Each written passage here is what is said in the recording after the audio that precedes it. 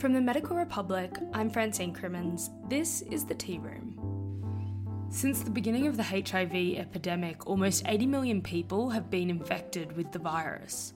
But by the end of last year, more than 27 million people living with HIV were accessing antiretroviral therapies, up from less than 8 million people in 2010. These treatments have changed the game for HIV patients and the management of the disease. The next two episodes of the Tea Room will take a look at the state of HIV treatment in Australia, some of the new antiretrovirals which are showing promise, and the clinical challenges still present when it comes to fighting this endemic disease. This episode we're joined by Professor Don Smith, a Senior Staff Specialist in HIV Medicine at the Albion Centre. Welcome to the Tea Room. Thank you. So I believe that the Albion Centre is the largest ambulatory HIV clinic in Australia. Could you tell us a little bit more about your day-to-day work and the patient groups that you most commonly see? Sure. I mean, the clinic has been running for over 30 years now and was originally set up in response to the emerging AIDS epidemic in Sydney back in the 1980s. So we're a publicly funded free service funded by the state government and targeting people with HIV or at risk of HIV. So we've been mainly looking after, because of our location, gay men newly diagnosed with HIV. Although I have to say that has moved a bit over the years to include other individuals at risk. So you're talking of quite a few now international students who are coming from parts of Southeast Asia or South America. Will commonly be seen. Small number of heterosexuals as well. Transgender. So it's becoming a bit more mainstreamed to the general population, but still very much where the epidemic is. And what are the challenges now, or more historically, what have been the challenges with offering treatment to these patients? Because obviously, ideally, you would want an ongoing relationship, I'm guessing, with them, but I'm guessing that that's not always the case, just based on some of those patient groups that you've just described. Well, that's what we're aiming for. I mean, I've often said to many of my patients that you and I are going to be sitting here having conversations until one of us dies. And that means that you're trying to engage someone for the rest of their life, because HIV is going to be with them for the rest of their life, and they need, currently at least, to maintain themselves on treatment way into the future, at least in the current thinking. And that means having to develop a relationship with people and constantly updating with, are you still on the best available treatment? Are there any side effects from the treatment? And is there anything happening in your life that's going to get in the way of you being able to take a tablet every day for the rest of your life? And do you have other health issues as you're aging? And is anyone else looking after those? So historically, the challenge, I suppose, was one of treatment hesitancy. Since we're in an environment today, we're all talking about vaccine hesitancy. So there's many parallels with our current viral outbreak and what was happening with HIV. Initially everyone was scared. There was no available treatment. There was reluctance to get tested because of the stigma involved. And that then evolved into the treatment was not actually that great when it first started.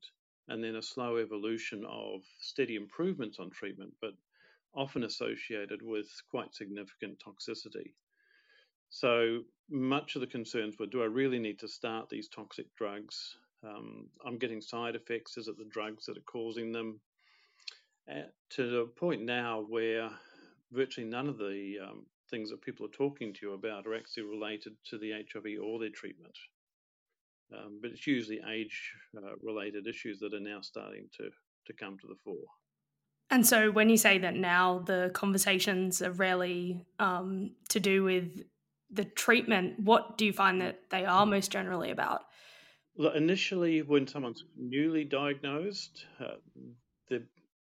I'm still surprised at the amount of historical thoughts about what HIV really means to them.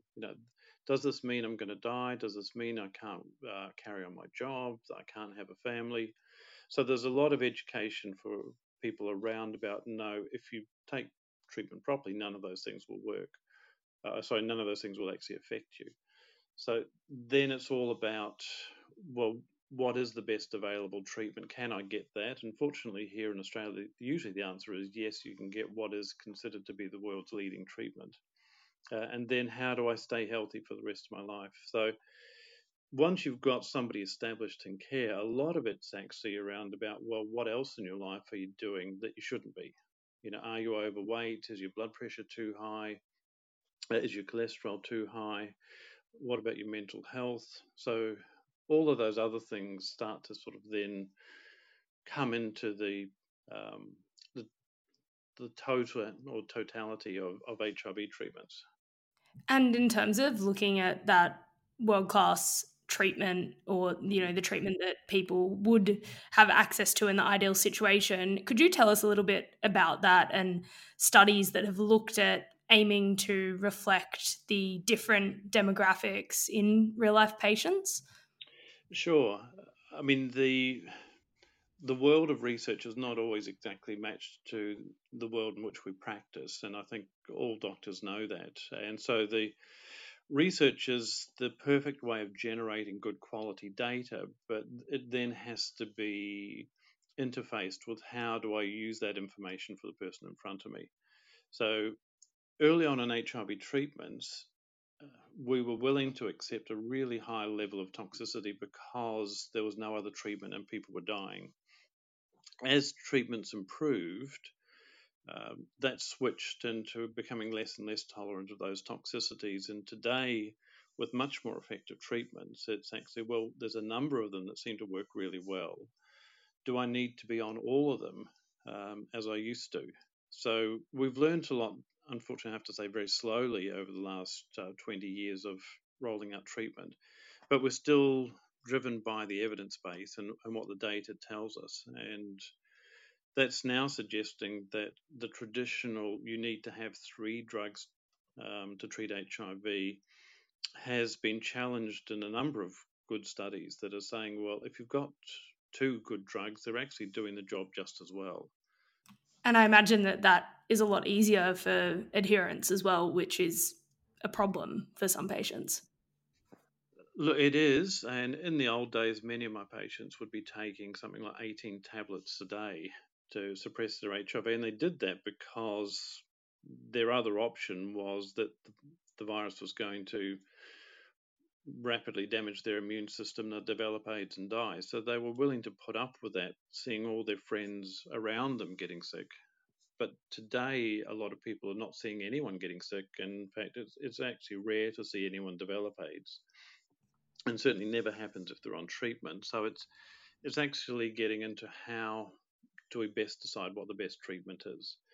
Now, fortunately, most of the treatment options these days have been consolidated into combination tablets, or what we call single tablet regimens, where up to 3 to 4 drugs are often mixed into one tablet taken once a day. So we've got a number of options to play around with there. Um, More recently, though, some of the newer drugs, particularly the second generation integrase inhibitors, have been shown to be so potent that they're working almost like 2 drugs already. So you don't need the historical 3 drug therapy with them to actually suppress the virus effectively. And I'm imagining that clinicians can have more confidence in this data. Is that your experience in terms of looking at this evidence behind switching to a 2 drug regimen?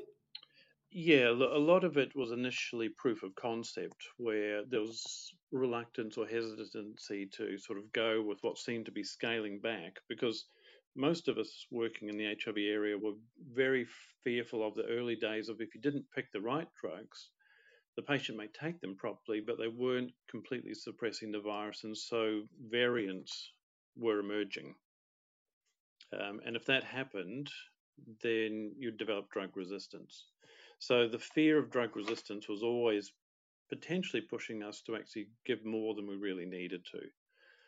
Now, with some of the studies, such as the SALSA study that's come out recently, it's suggesting that we've now got more confidence that we don't need to push that hard on everyone.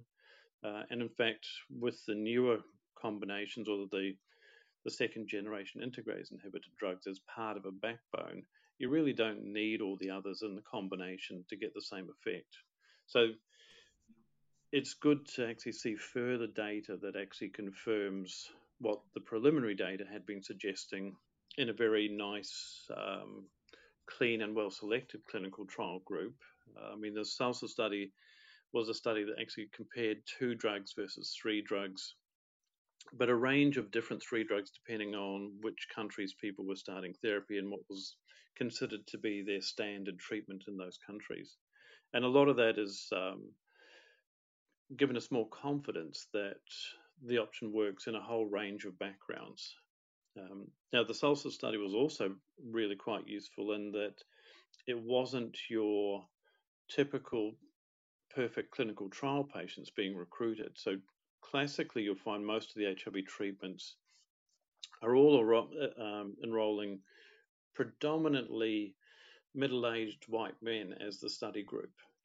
And the data, while it comes out nice and clean, it's not really transposable to other populations. So the SALSA study was actually almost 50-50 with the number of females, the number coming from more diverse populations, such as different racial groups, was actually much broader as well. And the range of background treatments that it was compared against was also much more diverse. So it's really sort of given a much more real world feel to where the data's heading.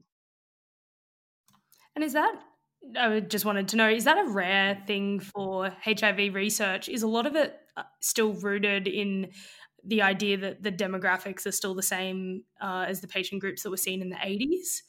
And that's why it hasn't shifted to what we know to be the face of HIV today? Look, it partly is that, but it's also partly the desire to get good quality data.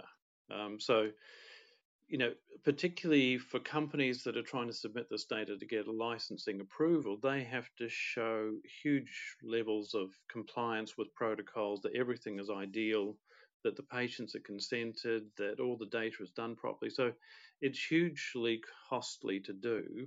So classically, you'll find the companies will always go to sites that are good at recruiting, and usually in first world countries. And that then reflects the populations that they're best at getting. So trying to, everyone would like to say we want a broader spectrum of people going into clinical trials for the generability of it. But what you actually find out happening is that each time the study is set up and running, it's the same, top rank, usually university academic clinics are recruiting, are approached. They have good quality data. They've got systems that can recruit people. So they end up driving the data, but it's not reflective of what happens in the real world.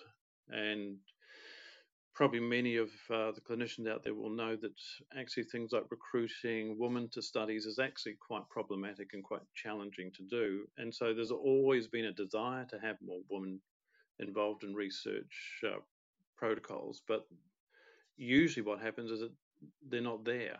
So the SALSA study was actually really quite effective at actually targeting a much more diverse population. It's more reflective of where HIV is today.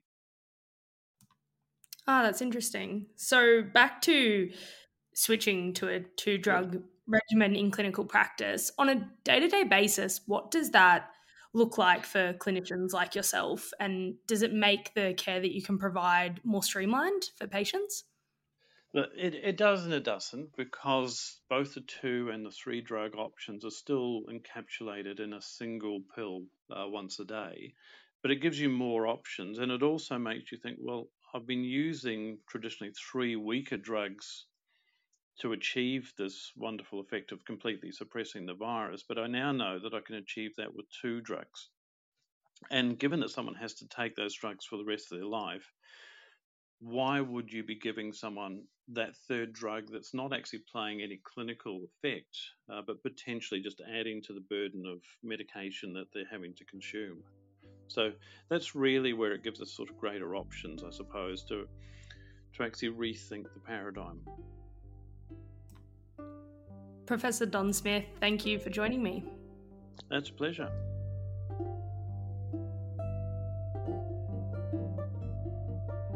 The Tea Room is brought to you by the reporters at the Medical Republic.